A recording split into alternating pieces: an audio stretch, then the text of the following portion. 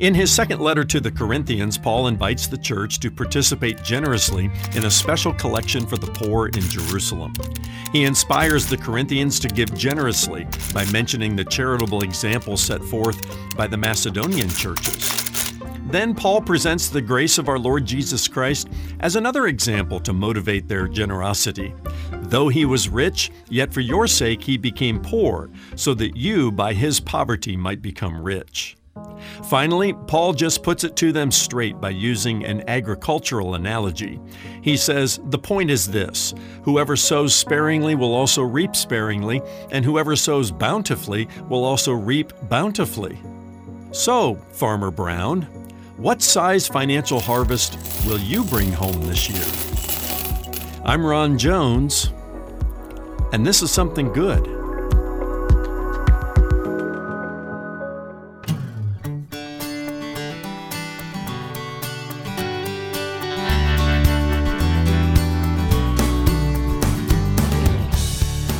Each one must give as he has decided in his heart, not reluctantly or under compulsion, for God loves a cheerful giver. That's 2 Corinthians 9, verse 7. And this is Something Good Radio. Hello, I'm Brian Davis. Thanks for being here for today's message with Dr. Ron Jones. The book of 2 Corinthians is largely dedicated to Paul's defense of his ministry, but it also contains the largest section on stewardship and financial giving in the entire New Testament. Is tithing strictly an Old Testament idea? Is it part of the Mosaic Law? Is it still relevant today? Decide for yourself as Ron dives into this passage today as part of his continuing series, Route 66, the ultimate road trip through the Bible. Stay with us now or look for us at somethinggoodradio.org, where you can listen to the broadcast on demand on your schedule. That's somethinggoodradio.org. You can also subscribe to the podcast at Apple Podcasts, at Spotify, or wherever you get your podcasts. Now, here's Ron with part 2 of his Something Good Radio message, 2 Corinthians, Defense of Ministry. Paul also details how he entrusted Titus and another brother to handle the collection and the transportation of the offering to Jerusalem with integrity. Boy, how many times have we heard about a lack of financial integrity in some church or some nonprofit organization? I love just the detail here in 2 Corinthians chapter 8, where Paul says, this is how we put pads of integrity around the offering. I could sit here for a while if I had time and talk to you about how we have increasingly done that here at Atlantic Shores Baptist Church. Not that the place ever lacked financial integrity, but we have gone over and above to make sure anybody who handles the offering, we call it 360 eyes on it. And anybody on the finance committee or who counts money or deposits money, if they're uncomfortable with anybody looking over their shoulders and asking the hard questions, then they probably don't need to be on that committee. We're going to handle every dollar that comes in with integrity. And Paul establishes that. In case there was any question among the Corinthians about how this money was handled.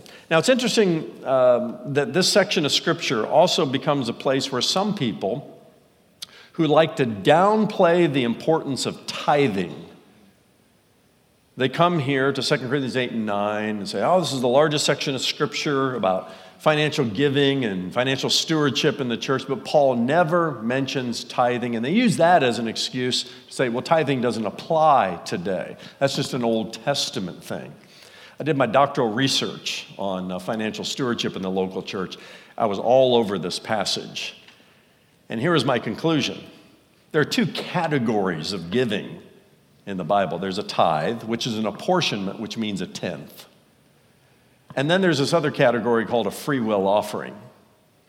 In the Old Testament, Israelites gave tithes. They gave numerous tithes under the Mosaic Law, and it supported the theocracy. It was almost like a tax because they gave up to about 30% of their giving. But tithing actually predates the Mosaic Law by 430 years because Jacob and Abraham tithed. And Abraham's example is very interesting. It wasn't because there was a law that God had given. Moses was another 430 years later.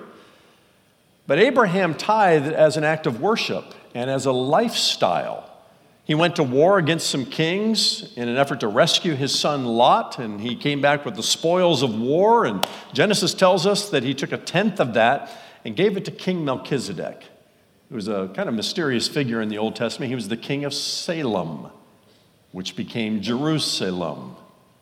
And the writer of Hebrews fills in the gaps, and he refers to Melchizedek really as a type of Christ in the Old Testament.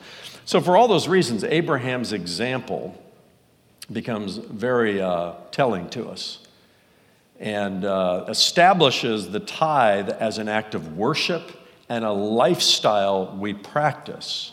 Then, Moses comes along and builds the tabernacle. David and Solomon, build the temple. And those dollars came in. They were free will offerings, they were called in the Old Testament.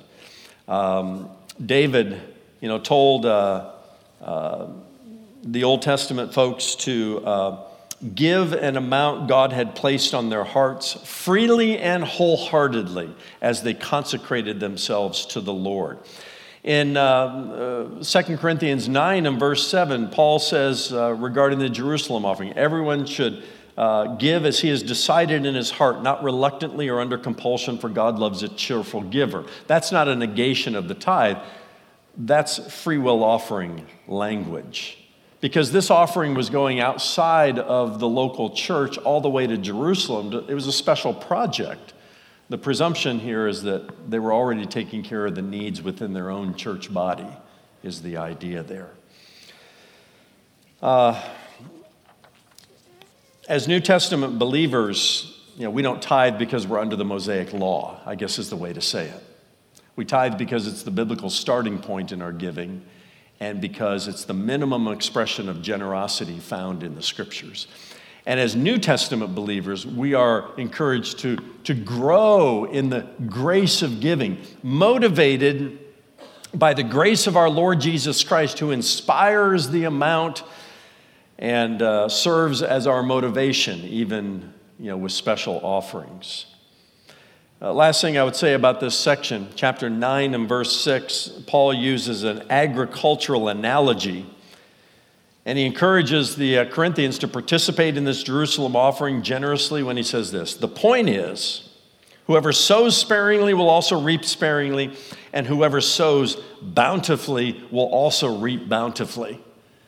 It's a farming analogy. We understand it. If the farmer keeps all of his seed in the barn and doesn't scatter any seed, well, he's not going to get a harvest.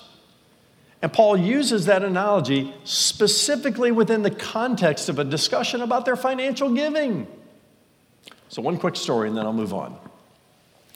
Toward the end of the year, last year, November, December, we were encouraging all of us to really kind of step up year-end giving. Church family did a great job, our forward giving and all of that. And Catherine and I were looking at our finances and our forward pledge and all of that. And we said, well, we have a little bit more to do. But we maybe have some time. We had given a large amount up front, and then the trailing amount as we got closer to the end. And there was a part of me that was saying, I don't want to write the check in December. I'll just wait until, we'll continue our regular giving. And I just felt like the Lord said, no, write the check. So we did. Wrote the check, and then I get this letter from my mortgage company in January that was telling us to cash the check they sent us in November. And I'm saying, what check? I don't miss things like that. Like, what check are you talking about? I called them up. I'm thinking, is this an escrow overage? It can't be. We don't escrow, we self-escrow. We refinanced a while back. I don't know where it came from, but they confirmed, no, we owe you this money. And they said, well, we'll reissue the check. It'll take about 30 days to get there. It got here this past week. By the way, it was 30% more than the check I wrote in December. Listen, God knows. He knows. And I'm not advocating prosperity theology. I'm not. Paul just says, whoever sows sparingly will reap sparingly. Whoever sows generously will reap generously. And you know where the line is drawn there, where you feel a little bit uncomfortable about writing the check that's that size. But God has an amazing way of knowing what we don't know. He owns the cattle on 1,000 hills and even a little mortgage escrow over here or whatever it was, some kind of overage. And he sends it our way. All right, on to chapters 10 through 13, and we'll land the plane here. This is where Paul finally turns his attention to his minority opposition. He's been getting warmed up until now, but he demonstrates how to appeal to those who resist your ministry leadership. He's humble about defending his conduct, his character, and even his calling as an apostle of Jesus Christ. He begins in chapter 1 by saying, I, Paul, myself, entreat you. In other words, I'm not sending an emissary. I'm not sending, this is you and I having a conversation, opposition. I entreat you by the meekness and gentleness of Christ. I who am humble when face to face with you, but bold towards you when I am away. And then immediately after that introduction in chapter 10, he states that the weapons of his warfare are not of the flesh. Why would Paul suddenly transition into a brief discussion about spiritual warfare? Well, he knew that he was in a spiritual battle. And he was going to fight this battle with this minority opposition with spiritual weapons, not weapons of the flesh.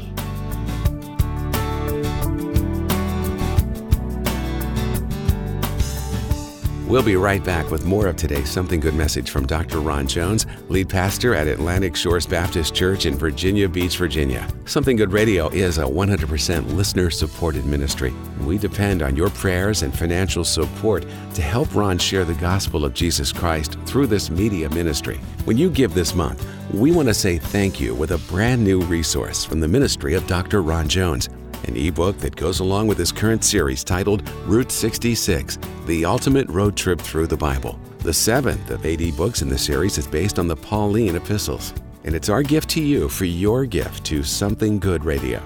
Give online at somethinggoodradio.org. That's somethinggoodradio.org. Or mail your gift to P.O. Box 6245, Virginia Beach, Virginia, 23456. You can also call our offices at 757-276-1099.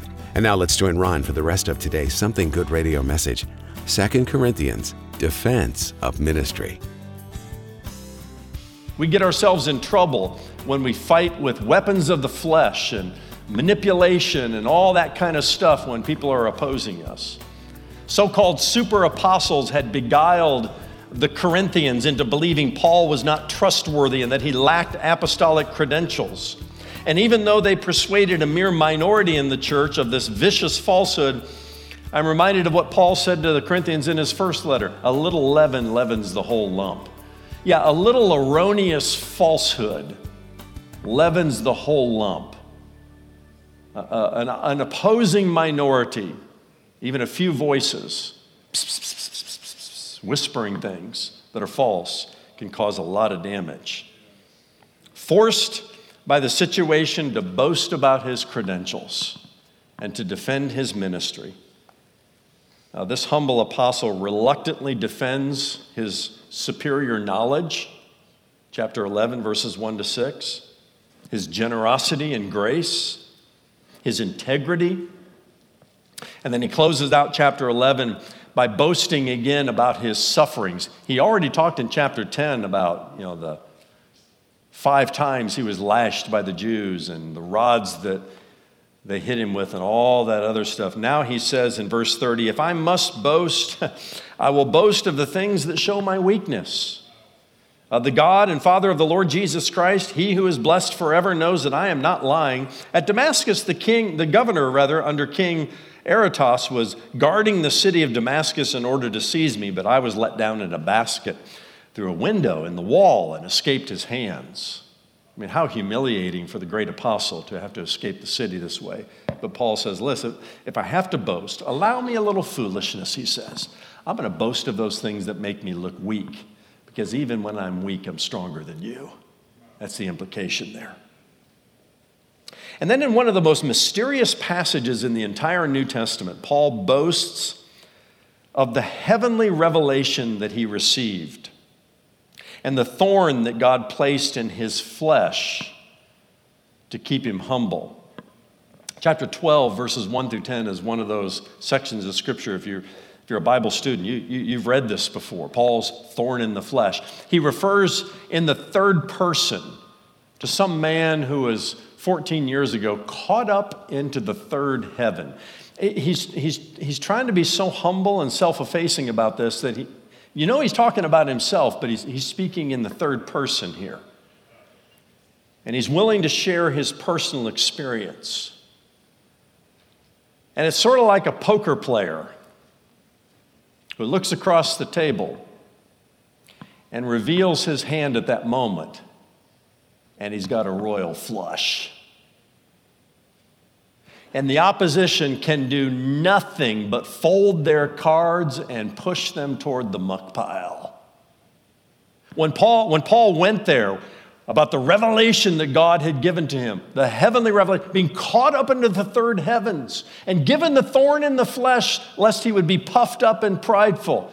His opposition had nothing on him. It was a drop the mic moment, to put it another way. And then in chapter 13, the final chapter, Paul brings final warnings to his opposition. By the way, there's no opposition facing me right now, so I don't have an axe to grind here. I'm just trying for us to get, into this experience with Paul vicariously. So we understand what is behind this letter, what the man has been going through. He challenges his opposition to bring the kind of evidence against him that would stand up in a court of law. He says in chapter 13 and verse 1, every charge must be established by the evidence of 2 or 3 witnesses. That was legal language. He says a similar thing, I believe, in his letter to Titus, where he says, do not receive a charge against a pastor or an elder except on the evidence of 2 or 3 witnesses. You have a charge against a pastor or a leader, you better bring it. Bring the evidence, the kind of evidence that would stand up to the scrutiny of a law case, all right? Or don't bring it. And Paul knew the charges against him were flimsy. And then he turns the spotlight on his accusers by saying this in verse 5, examine yourselves to see whether you are in the faith. Test yourselves, or do you not realize this about yourselves, that Jesus Christ is in you, unless indeed you fail to meet the test? Why does Paul encourage the minority opposition in the Corinthian church to examine themselves? Because they were acting like unbelievers. They were acting like the pagans from which they came. And he's saying, don't act that way.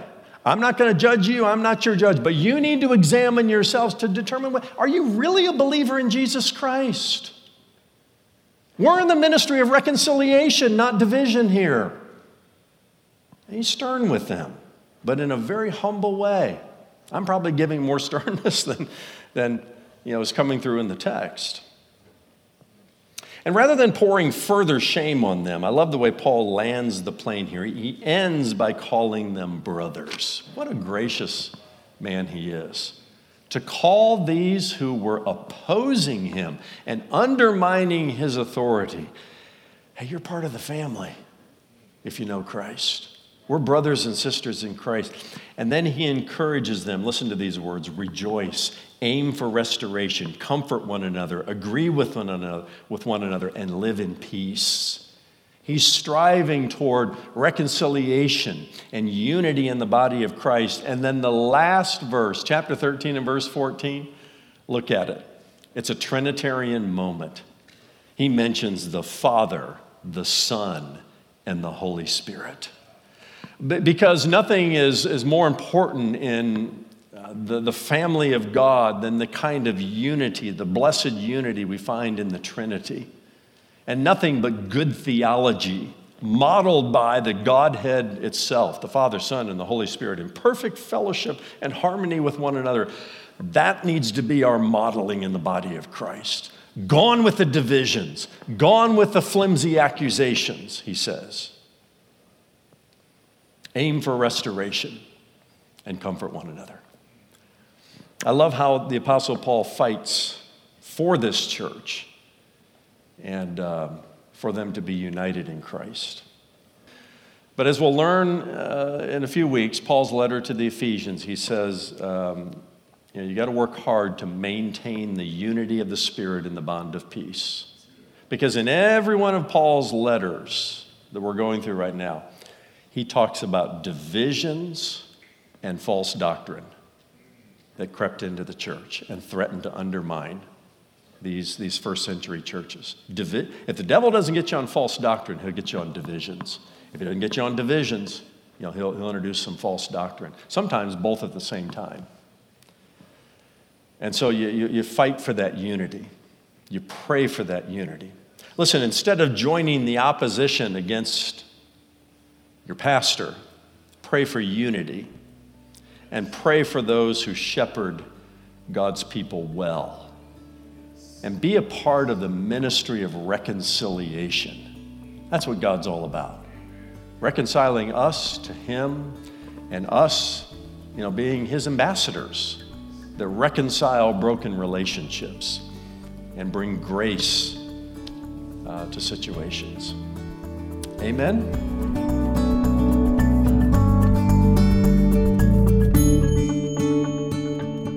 Thanks so much for joining us for today's Something Good Radio message, 2 Corinthians, Defense of Ministry. And Dr. Ron Jones joins me now. Ron, in chapter 4 of 2 Corinthians, the Apostle Paul refers to human beings as fragile and easily broken jars of clay. And you yourself use the expression cracked pots. Not crackpots, but two words, cracked pots. Can you talk a little more about what this means? Absolutely, I can, Brian. Now, when I say cracked pots, two words, as you said, I simply mean imperfect people who have holes through which Jesus can shine His light, myself included. Now, think about the Corinthians and the culture from which they came, depraved, rebellious, immoral, idolatrous. And yet over time, not only did the new believers grow in their faith, but others came to faith in Christ because they saw God's mercy and goodness even through the cracks and holes in those who had already come to the faith. Now, I'm not advocating that we sin on purpose so that people may see the mercy of God. I'm simply saying that God sometimes shines through us best when we're at our worst, because that's when the goodness and mercy of God is most needed and most clearly seen. Now, Brian, if we were all perfect, Garden of Eden before the fall perfect, God wouldn't need to shine through our weaknesses. There wouldn't be any. And one day, that's exactly the kind of world we'll live in. One where there are no cracks, no scars, no chips, no holes, no questions about who God is. But in the meantime, God has gladly chosen to reveal Himself to the lost, and He gladly chooses to use us, we who are cracked and broken and vulnerable and sometimes rebellious. He has chosen us as Christians to show an unbelieving world that God is able and willing and works tirelessly, as it were, to draw imperfect people to Himself and to redeem them.